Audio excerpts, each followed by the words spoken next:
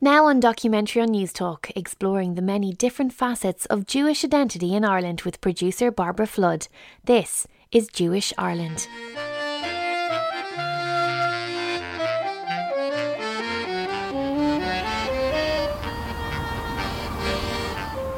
I'm here in Portobello, Dublin, at the Irish Jewish Museum. Hi, I'm Edwin Alkin. I'm the chairman of the museum and volunteer, and I'm here to speak to you today. You're very, very welcome. Our museum is set in what used to be the Jewish quarter of Dublin. And it's in an old synagogue, which closed in the 1960s, lay empty for many years, and then opened as a museum in 1985. It's a real old-school building, packed full of photos and maps of the Jewish cemeteries, synagogues, rabbis and members of the various Jewish communities over the years. Who are these guys? They're just little ornaments of an old European man, a Jewish man and his wife. And so an artist representation of a little old couple, as they would have looked in Russia or in Poland, living in a small village, quite humble and so on. It's just, they're quirky things, and somebody must have given them as a gift to the museum. Although small numbers of Jewish people came to Ireland earlier on, the first permanent community arrived in the 16th century as refugees from the Catholic Inquisition in Spain and Portugal. In 1555, William Ananas, a Portuguese Jewish refugee, became mayor of Youghal in County Cork. Are you looking at the plate or the book? The book. Yeah. The book. The book is a reproduction of the oldest Sephardic Haggadah in the world. Haggadah is the little booklet that is prayer book that is read at Pesach time, Passover time. And this one is known as the Sarajevo Haggadah. And as I said, the oldest Sephardic Haggadah in the world. It has the name Sarajevo because that's where it is living now. However, it was written and drawn in Barcelona in 1350. And when the Jews had to leave Spain and Portugal in 1492, I'm guessing it went with them. Every page is illuminated and very interesting. They've authenticated the paper to look old and parchment-like. And it happens to be open at the page which says Pesach, which is Passover, on the right-hand side, and matzah. So matzah is the special food that is eaten on Passover. So it's been there since this Passover as a demonstration. The Jewish people have been expelled from France, Germany, Hungary and other countries on many occasions throughout the 12th to 15th centuries. And they were also forcibly exiled from Ireland under the British ruler Edward I, who banned Jewish people in 1290. This is a constant thread winding through the history of Jewish people in Ireland, with the largest influx being in the 19th century with the pogroms and persecutions in Eastern Europe and Russia. The new community that arrived here, fleeing persecution, discriminatory laws and practices, and they had very, very good reason to leave. And they were lucky, of course they were, because when the Germans went on the march of the Second World War, about 190,000 Jews were murdered in Lithuania. So our ancestors were lucky to have left earlier. So when they came to this part of the world, they settled here, and particularly in Dublin. So between 1850 and 1900, the Jewish population went from 450 people from the census to 3,000. At one stage, the community had about 9 or 10 kosher shops, and they were on Clonbrassil Street for kosher meat, which is not far from here. Very much a Jewish street with Jewish businesses, butcher shops, baker shops, candlestick makers, bookshops, you name it, every kind of shop. And the people from this community, they established their businesses down there. One of them was the Bretzel, which I think you're going to go to, yes, which is a bread shop with a very distinguished tradition, producing special bread. And one by one, those shops closed as the population dwindled in size until there was none left. But the last shop was this lady here, Bairbre Flood, and she ran the last kosher butcher on Clonbrassil Street in Dublin until around about 2001 when she died. Edwin Alkin shows me some beautiful paintings by Estella Solomons, two of which were borrowed by the National Gallery for a recent exhibition. And they borrowed this picture from us, and it's her father, her mother and her sister in the garden, a sunny day. The curator borrowed that picture, and she borrowed this picture here, which is Rabbi Gdański. It's still in its wrapping, as you can see. Estella herself was a suffragette. She was in Coimisiun and fighting for women's rights and for equality and so on, and in art as well. So with the uprising in 1916, she hid arms and ammunition in her parents' garden. The curator knew the story, and that's why she picked that picture there, because maybe that was the garden that was it. And then the rabbi, so the story is, which the curator knew, I wasn't too familiar with it, I didn't quite realise why she was picking it. Michael Collins was on the run, and he's supposed to have hopped over the wall into the back garden of Rabbi Gdański's house and spent the night there while the soldiers were scouring the streets looking for him. The next morning, they dressed him up in Jewish garb, like a hat and a black coat, and he mingled with the other Jewish people going to the synagogue and evaded capture. She knew the story, and so she had to have Rabbi Gdański. This was her studio in the early 1900s, where she painted most of her paintings and the Patriots. When a Patriot was on the run, they hid out in her studio, which gave her an excellent opportunity to paint their portraits because they couldn't go anywhere. So that's her studio, what it looked like. There's also lots of various objects documenting the different Jewish communities in Ireland throughout history. These are just some of the traditional occupations that the Jewish community were engaged in. Again, they're mostly the immigrants. The older community was like this family here. They'd been here 50 years earlier, maybe 60 years earlier. Some of the other families had gone back, and they left a mark in some ways, but not in the same way as when the population had greatly increased and everybody was struggling to get their foot on the ladder and so on. And they're in pharmacies, they're in tailoring, they're in manufacturing, they're in delicatessens and trying a taxi business, antique business, photography business. So that we tell all these little stories here. And they were very interesting times because Ireland was going through insurrection, uprisings and civil wars and so on. Edwin unlocks the synagogue upstairs, perfectly preserved since it closed in the 1960s. There was seating there for the ladies. In an Orthodox synagogue, the men and women sit separate. And this is called the bima. This is where the service is conducted. And in the front of the synagogue is the Ark, the Holy Ark, which contains the Torah scrolls. What every Ark will look like. And here we have 4 scrolls. These have not been used, in my opinion, since the 1960s. 2 of them are very old. They're so old they cannot be used anymore because they have to be perfect. And if they're not perfect and they can't be used, you dispose of them by burying them in a respectful way in a graveyard. But anyway, these are resting here in the museum. So my opinion is that they were brought from Lithuania back in the 1880s or 1890s or 1900, and they were old then. Yeah. And it's very restful. People come up here and they feel the restfulness of it, and they sit down and they contemplate and they feel that it has a kind of a sincerity about it.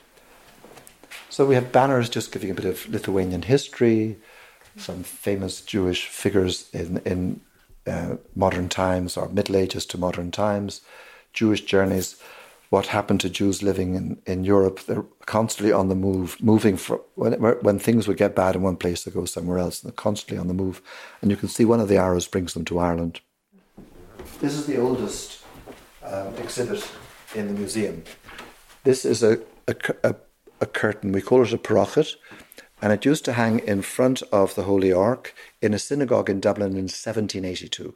And that's our oldest artefact. Wow. So this is an exhibition which we gave. This is the 75th anniversary of 100 Czechoslovak orphans who came to Dublin in 1948. And they were brought here by Dr. Solomon Schoenfeld. He was a rabbi living in England, a professor and a rabbi. And before the war, he was involved in the kinder transports, getting Jewish children out of Germany, bringing them to Britain. And his organisation managed to save 10,000 German children in that way. They couldn't save the rest because they were not, it wasn't possible to save them, okay? After the war, he went back to Europe looking for survivors. And he found a lot of survivors, but one group of them from Czechoslovakia, he wanted them to come to Ireland because the community here said, we'll look after them, send them here. And they applied to the Irish government for permission to bring them. Long story short, it took Rabbi Herzog and Robert Briscoe to convince De Valera that this was a good deed and to allow it to happen.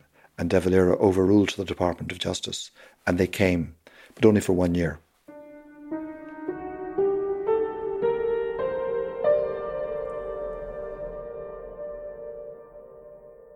A relic of the Holocaust. It's a Torah scroll and a Megillah, which is another sacred book, and maybe other sacred books. The Germans entered Strasbourg in France. They were destroying all the synagogues and burning Torahs and books in the street. And a French woman, when nobody was looking, put the fire out and brought this into her house and kept it in a box for over 40 years. And when the museum opened, she or her daughter, I wasn't around, she or her daughter was in Ireland, came into the museum, and then said, we've got something for you, and they brought this in. So it's a relic of the show of the Holocaust and the destruction. Now, this is a picture of the great synagogue in Strasbourg, which I'm pretty sure was destroyed. So these scrolls could have come from there, or they came from another synagogue in Strasbourg. There would have been a few synagogues, but this is the embodiment of it. Hatred and destruction, which we're still living with. Now, in the school term, we take schools. We get the schools. So they're learning religion, and they come here, and we give them a talk on Jewish practices and Jewish culture, Jewish religion. We answer their questions, and if they have time, they look around the museum. The Irish Jewish Museum is open every Sunday from 10:30 to 12:30, and they'll facilitate private tours and school tours if you contact them directly. You can find all their info at jewishmuseum.ie. A huge thanks to Edwin Alkin for showing me around. Jews have been here since the time of the Normans. Jews are not strangers here, but they remain to be othered in a lot of ways. And that to me is very interesting, is why after 1,000 years, why is there still this othering? Dr. Melanie Brown is a composer, and she lectured in Trinity College on Jewish culture and identity in Ireland. There is still, unfortunately, this very strong discourse in some areas that say, well, if you're not white and Catholic, then you're not really Irish. You're a bit Irish, but you don't tick all the boxes. Yeah, and that is very problematical. Dr. Brown is a member of the Orthodox community in Dublin. Her family originally came from Lithuania and Latvia, but it was something her grandmother was very vague about. There's a certain amount of rumour. Was it actually Estonia? Was it actually the Ukraine? There's always a certain amount of ambiguity about that, because she would never tell. Or she would tell, but she does a different story every time. But she, in fact, her parents migrated to Liverpool when she was a baby. So wherever she was born, whatever part of the Russian Empire she was born in, she was in fact brought to Liverpool, I think, when she was about 6 months old. So she was very much an English woman. Yeah, because there has been a lot of links between Ireland, the Jewish community in Ireland, and in other countries, especially England. Well, mainly the UK, because mainly they migrated here at around about the same time, and a lot of them came from the same places and the same villages. And you find particularly around the north of England, there's a lot of commonality between the Irish experience and also where the Irish Jews came from, largely the same few places. I mean, it is important to make this point that the chief rabbi at the time, Rabbi Herzog, made the very definite point of severing his formal contacts with the British Jewish community at the time of independence, so that there would be, in his vision, there would be a totally separate Irish Jewish identity. And he did that deliberately and in a calculated way to ensure that happened, so that the community wouldn't continuously be just another branch of the of the London United Synagogues or something, which it could well have been. The Jewish community here occupies an unusual position that we've got very close contacts with the Protestant community, because certainly in Dublin the Catholic schools didn't allow Jewish children to come in. In my first school, the science school on Bushy Park Road, which is a Church of Ireland school, and there was quite a size, not enormous, but there was a fair cohort of Jewish kids in there when I was there. The Jewish community, it did expand in rather a big bump, at around about the turn of the last century, within sort of 10 years either way. And you found the Protestants were much more welcoming. I asked Dr. Brown how she'd judge the Irish response to people fleeing the Holocaust and our failure to act to help Jewish people at that time. I'm afraid it's very hard not to sit in judgment of that, particularly when you consider what Britain did. And I mean, Britain was overcrowded and obviously had their own problems, but they managed to take in so many. And we took in really virtually none, and those that we took in, we sent away again as soon as we could, the vast majority of them. So I'm afraid there's no way of putting a good spin on this. This was a really quite a blot on the new state.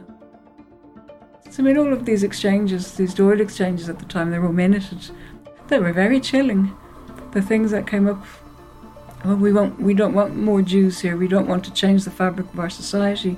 They're bad and they're evil and they will take over because they always take over, and they will corrupt us, and this is bad stuff. It could have been said in the 15th century. Dr. Brown has done extensive work on an oral history project housed at Trinity College Library, where she talked to many of the old Jewish community in Dublin. Some of the more valuable things were to do with anti-Semitism, for instance, because you find that people of a certain age will say, no, there was no anti-Semitism here, I never experienced it. But people who were a little bit younger or a little bit older said, yeah, this was terrible, and particularly the years leading up to the war, in the mid-30s. And the anti-Semitism there was exactly the same as it was across the rest of Europe.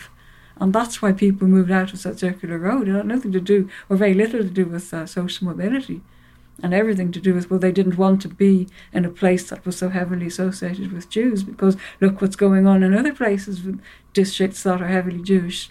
And we don't want this. And that formed the majority of the dispersal. Dr. Brown is a member of the Interfaith Forum, which brings together members from the Jewish, Christian, Muslim, Baha'i, Hindu and Buddhist communities. It's not religious based, and we don't sit and discuss each other's theology, though there are groups that do that. It's the Council of Christians and Jews and the Three Faiths Forum, things like that. I mean, they do have quite interesting faith-based discussions. And then, we do a certain amount of public engagement, and then we advise people in the HSE and we advise people in the Garda Síochána about, things like cultural competence and what to do and what not to do in certain situations. And it's the same with not all aspects of the HSE, but some corners of the HSE are saying the same thing, and particularly, now that not all hospitals are quite so, Catholic based.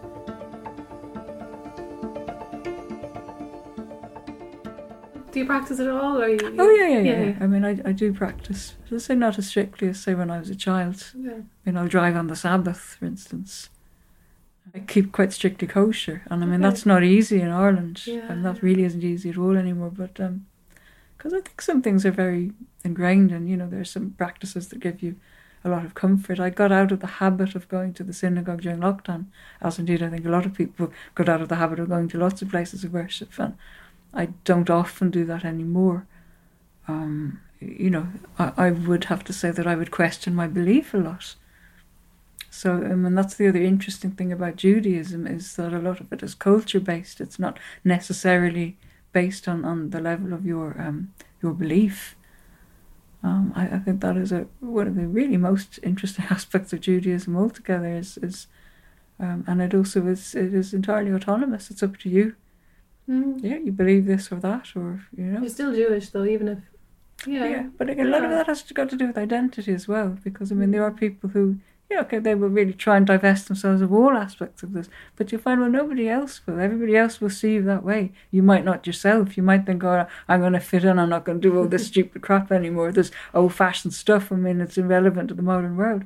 But you'll find everybody else will still see you in that way. Interesting. Yeah. My brother had that problem.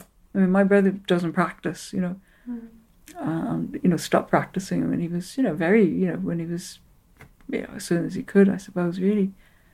And he joined a particular political party, which I won't mention, and he found almost immediately, a crazy amount of anti-Semitism directed at him. He didn't regard himself as Jewish, but they did. Crucially, they did. And this is what you see, going back to 1930s Germany, when, you've had very, very assimilated and acculturated Jews, a lot of whom didn't see themselves as Jewish at all.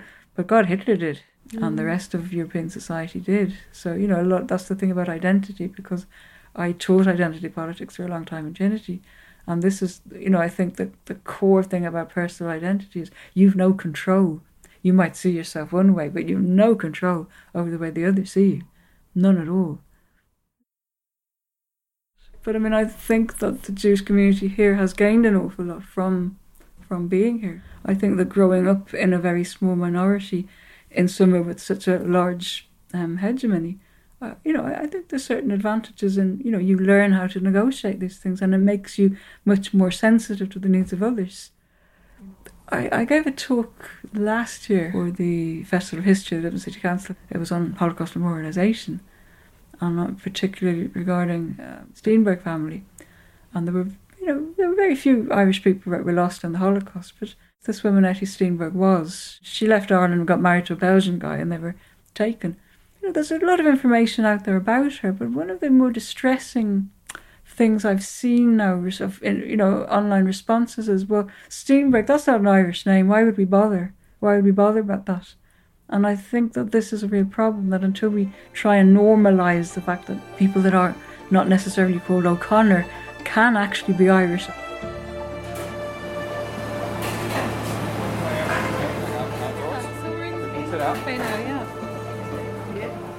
Deli 613 is the first kosher Jewish deli in Dublin in 50 years. 613 is the number of commandments in the Torah, and it's run by Rabbi Zalman Lent and his wife Rifky Lent. Simon Wolfson and his wife Rachel are also visiting the deli. They can tell you why Jewish people might leave Ireland, if you want to know. Oh, you don't want to hear that. No, they want to come back here, there. like you lived in Dublin, or in Dublin, in Terranure here. What was that like? Great. Yeah. We loved growing up here, yeah. And we were married here, and we stayed here the first 2.5 years, so we lived here. Nice. And then we moved to Manchester in England. We had a small Jewish community, but more young people than there are now, I think. Would you say? Yeah. And now it's changed. It's changed, yeah. Celtic Tiger was great for the country, but it kind of gave many in the Jewish community kind of a way to leave. They were able. They sold up and moved to places which had bigger Jewish communities and Jewish amenities. So even though they really have a strong love for Ireland and it's in their heart, but they wanted kind of a bigger Jewish milieu for their children to grow up in. A partner or to do different things. But it's great to have this. It's absolutely fantastic. Yeah. I haven't eaten it yet, so okay, you have to come. You have to come back afterwards. I have to say if the salt beef sandwich was good or not.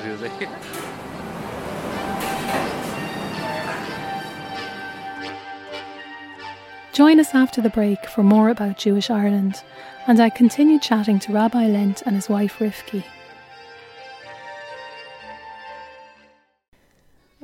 This is Documentary on Newstalk, and this is Jewish Ireland. Rabbi Zalman Lent and his wife Rifky continue to tell me about Jewish food and the importance of having a kosher deli in Dublin. Having kosher food accessible is a bit of a game changer for Orthodox or observant Jewish people, because it's not about the flavors. They're not looking for Jewish flavors of food. They're looking for, if you're a kosher observant tourist or traveler, you can't eat in any of the other establishments, and you have to find a kosher venue to eat. So if it's religious or observant Jewish families, they're going to be looking to travel to a place where they can get easy access to kosher food. And so this is kind of helps put it on the map, that people can come here, they don't have to worry about food, they can come, just plan their trips and their travels, and they know that food's easily accessible, kosher food.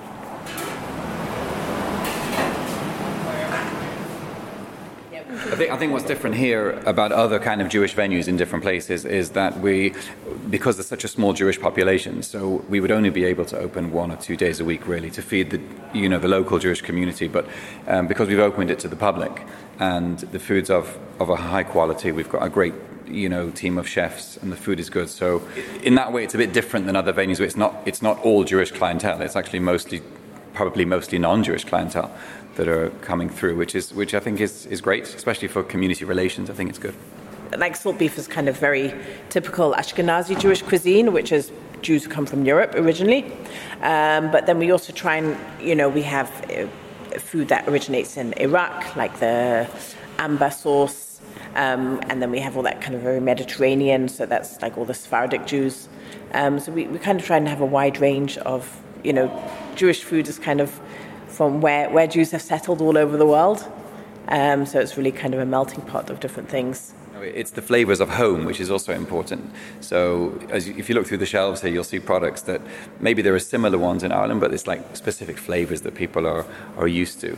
And even when it's like the fish products or the liver products, so yes, it's similar to a liver pate, but it's just a slightly different taste that Jewish people would have grown up, kind of used to.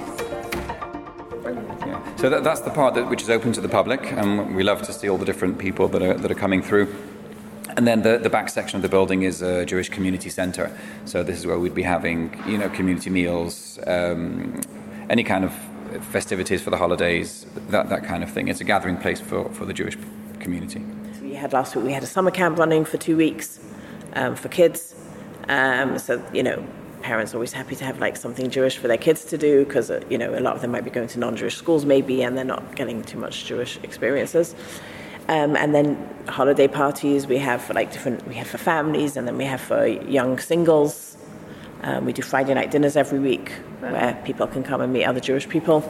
That's cool, yeah. Because it is. I mean, I know as we were saying, the numbers are growing a little bit, but it's still a very small community compared to places in England, for instance. Yeah. So you wouldn't really have kind of those. There's not really that much else. If you're like, let's say you're, somebody in your 20s and you're coming and working here for a tech company and you want to meet other Jewish people, there's not like that many ways to do that. So it's and people want to. They might miss their home, their Friday night dinners at home, but they can come here and hopefully have something similar to what they get at home. While the deli's only been open a few months, Rabbi Lent and Rifky have been in Ireland over 20 years, and they run Chabad Ireland. So the shop and the deli are all part of the charity, part of the non-profit, and what Chabad represents, it's an outreach Jewish organisation, so educational, charitable, helping anyone from the Jewish community that's looking to make contact in any way. They may be looking to study, they may be looking for advice, they may be looking for support. And of course there's lots of cross-community, the interfaith questions, all those kind of things. So it's kind of a contact point for that. I mean, a lot of the times the people from the Jewish community who left Ireland, they didn't just leave for economic reasons. They wanted their children to maybe be in a much bigger Jewish environment, like say find a Jewish spouse or whatever, rather than here where so I don't know, it's very hard to say. I mean, I think, this community has always been, there's always been new people coming into it. I don't know if maybe people don't see that much, but I think there's always been influxes of different types of Jews coming, and that's kind of been the history of the Jewish people. The long-standing Jewish community that have been here, that came here from Lithuania originally, that community is very small and shrinking, and the most of the current Jewish community are young people that are here working in the tech field. So that there is been a massive change in the makeup of the community. The function of this centre is a meeting point. It's a meeting point for the young, for the old, for the new community, the old community. Food is the great equaliser. Everyone sit together, have some food, chat, meet one another. So in that sense, it's very rewarding to see that happening. Sorry, you're eating now. Well, was it as good as you thought? Excellent, yeah. And you guys are from Israel. How are you? Nice to meet you. Sorry. Yeah, I'll get you a chair. That's the Israeli food. Do you want to give your name? Anna. Anna, nice to meet you.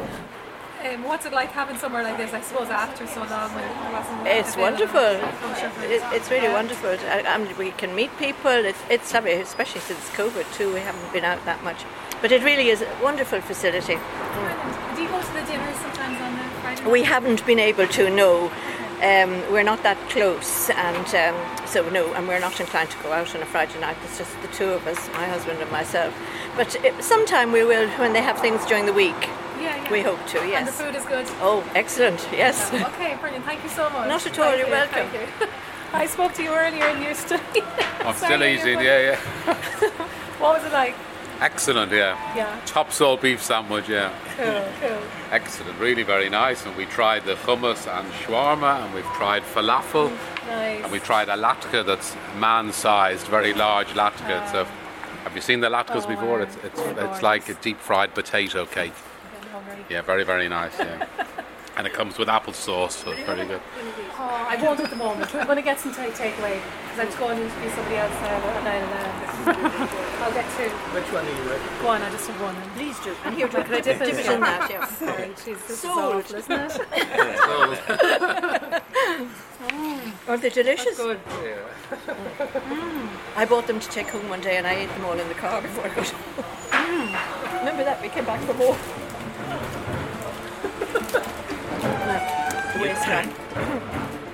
They're lovely. These are gorgeous too. I came in for two. I'm going to get close to them. Yeah, they're lovely. And they heat up very well. They're absolutely gorgeous, aren't they? Deli 613 is open every day except Saturday on Upper Rathmines Road.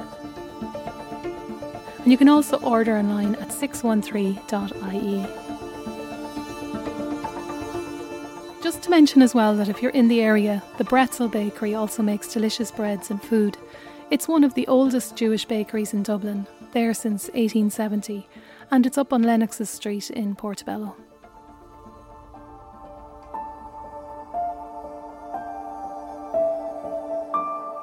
Outside of Dublin, the Jewish community is even smaller, but there's always been a Jewish presence in Cork.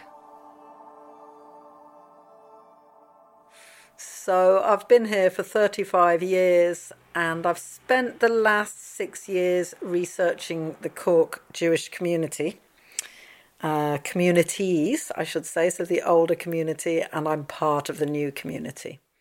Musician Ruti Lachs has created 2 documentaries out of this research: Cork Jewish Culture Virtual Walk and Memories of a Jewish Childhood. So my Jewish grandmother came from Poland and she had moved to Manchester and later Liverpool in England. But I thought, well, what if my Jewish grandmother was from Cork? Because that's where I live. So, what was going on in that generation? And when I started researching my grandmother's generation in Cork, so when I started researching Jewish Cork of the late 1800s, early 1900s, every time I turned a corner in Cork City, somebody had a story or pointed to a building that was related to the old community, or a bridge, or something that used to be a clothes shop, or something that used to be a carpet shop, or told me about the dentist they used to go to who was Jewish.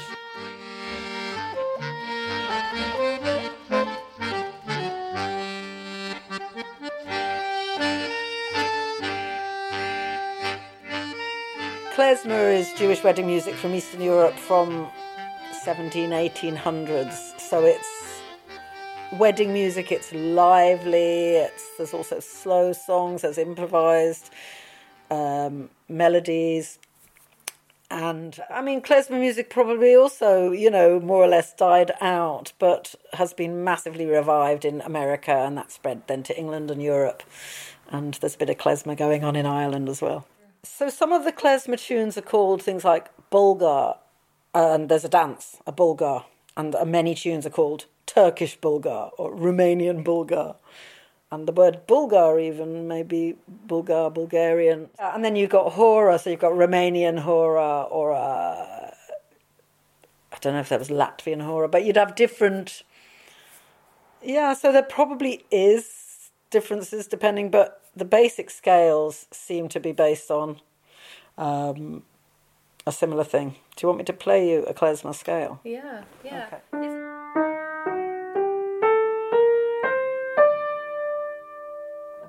Okay, so that's the Freygish scale.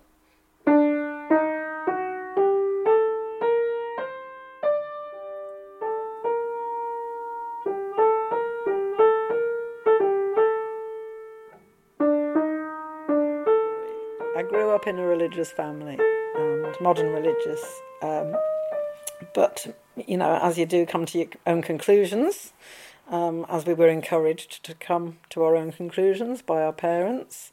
So I didn't stay being religious, and I was at some point on the road in England living in a truck.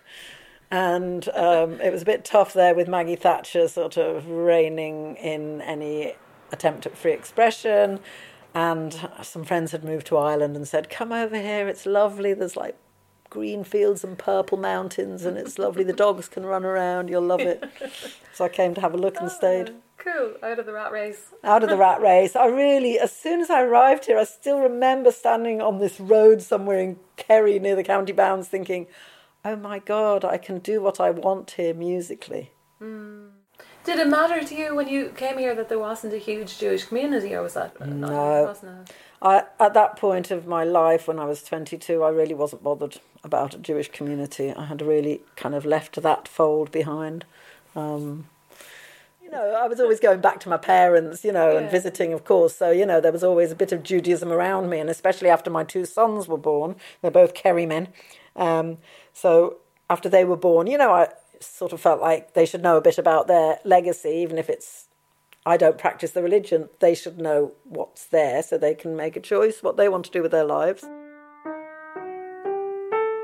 Ruti shows me her Shabbat candles and a menorah. Yeah, so we call that a Chanukiah, so that's a really interesting thing, actually, yeah. But, and there's my...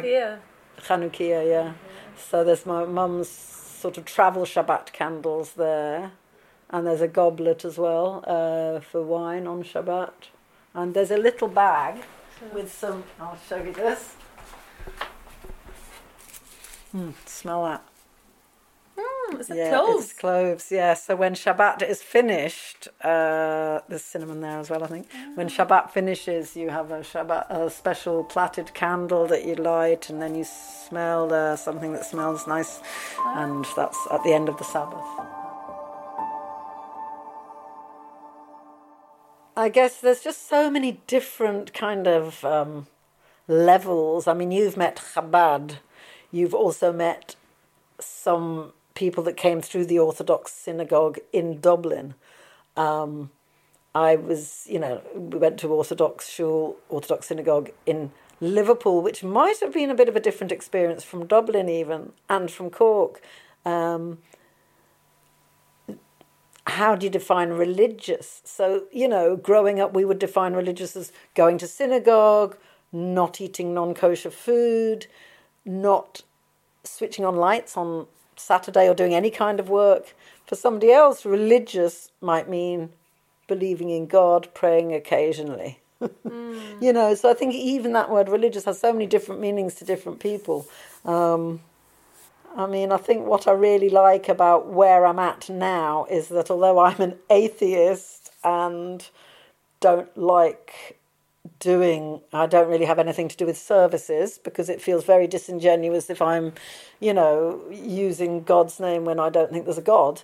But I have a lot of respect for anyone for whatever beliefs they have, I mean, the funny thing about being Jewish is you can't really get away from it. So even when I was 18 and left home and then, went on the road and really had nothing to do with being Jewish at all for many years, it's just in there still, it's something that's still in there. And, most people I know who are Jewish nowadays, most people I know who are Jewish aren't religious at all. But there's just still something there, which you feel part of.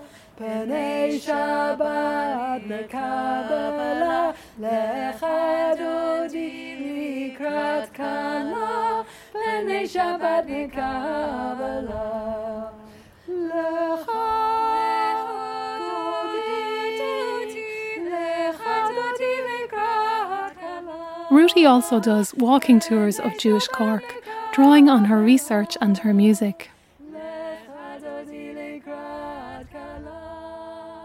So I just bring people around the places in Cork City that had a connection to the Jewish community. So there's a couple of bridges and there's the old synagogue. We can't go in. It's a Seventh-day Adventist church, but we can be outside and talk about the synagogue, and I can sing a couple of songs or a little bit of a melody, a nigun that might have been sang in shul, which is the Yiddish word for synagogue. And then we go to what's called Jewtown, which is Hibernian buildings where a lot of Jewish people lived when they first arrived in the 1880s, 1890, 1900. And we talk about stories that have been shared with me from there. And we look at Shalom Park, where there's Maddie Leach's exhibit with the lamps. There are 9 lamps, and 8 of them are lit every night of the year. And one night of the year, the 9th lamp lights. And that's on the 8th day of the festival of Hanukkah. So that's always a lovely event for Cork people and Jewish people. Every time I go there, somebody comes up to me and shares either a memory about the Jewish community or just says how happy they are that they live in the place where there used to be a Jewish community. Even people who've just moved to the area. One guy just started working in a shop there and said, "Oh, it's so great to hear this music because, it keeps something Jewish alive about this area." In the past year, there's also been another Holocaust organisation set up in Ireland, Holocaust Awareness Ireland, by the art dealer Oliver Sears, whose mother was a Holocaust survivor. And the long-standing Holocaust Education Ireland continues to run events to combat anti-Semitism and to remember the events of the Shoah. Recently as well, University College Cork set up its first Jewish Society, and in March this year, Dublin-based human rights lawyer Saul Wolfson set up Jackie, Jewish Arts and Culture Ireland, under the umbrella of the Jewish Representative Council of Ireland. And we launched it this year in February in Cork, in the Cork Arts Theatre. And we had my own group, Fresh Air Collective, playing. We had Sabri Handel, who's a young Argentinian singer. We had István Baranach, who's a fantastic violinist from Hungary, and various other musicians. And Lenny Abrahamson, the director, came and talked about his Jewish childhood a little bit and plans for the future in interview with Saul Wolfson. So yeah, it was just a really, really lovely event, a packed house.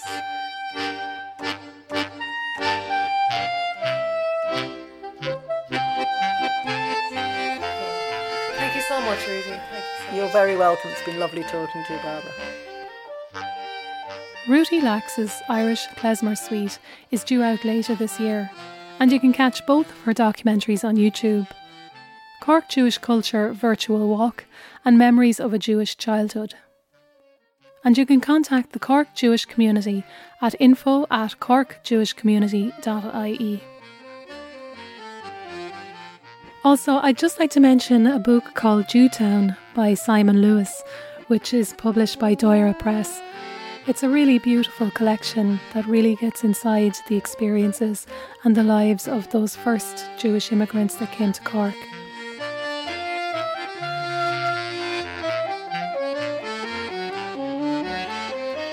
A huge thanks to everyone who talked to me for this documentary. Edwin Alkin in the Jewish Ireland Museum, Dr. Melanie Brown, Rabbi Zalman Lent and Rifky Lent in Deli 613, and their customers Anna and Simon and Rachel Wolfson, and to Ruti Lachs of the Cork Jewish Community. Thanks also to Ruti and her band Fresh Air Collective for some of the music you've heard throughout the programme.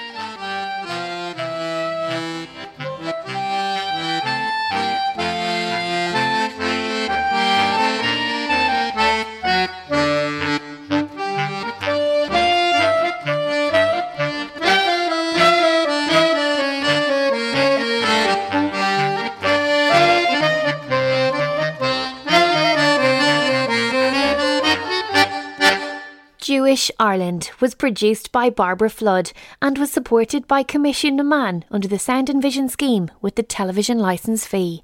For more documentaries, visit newstalk.com.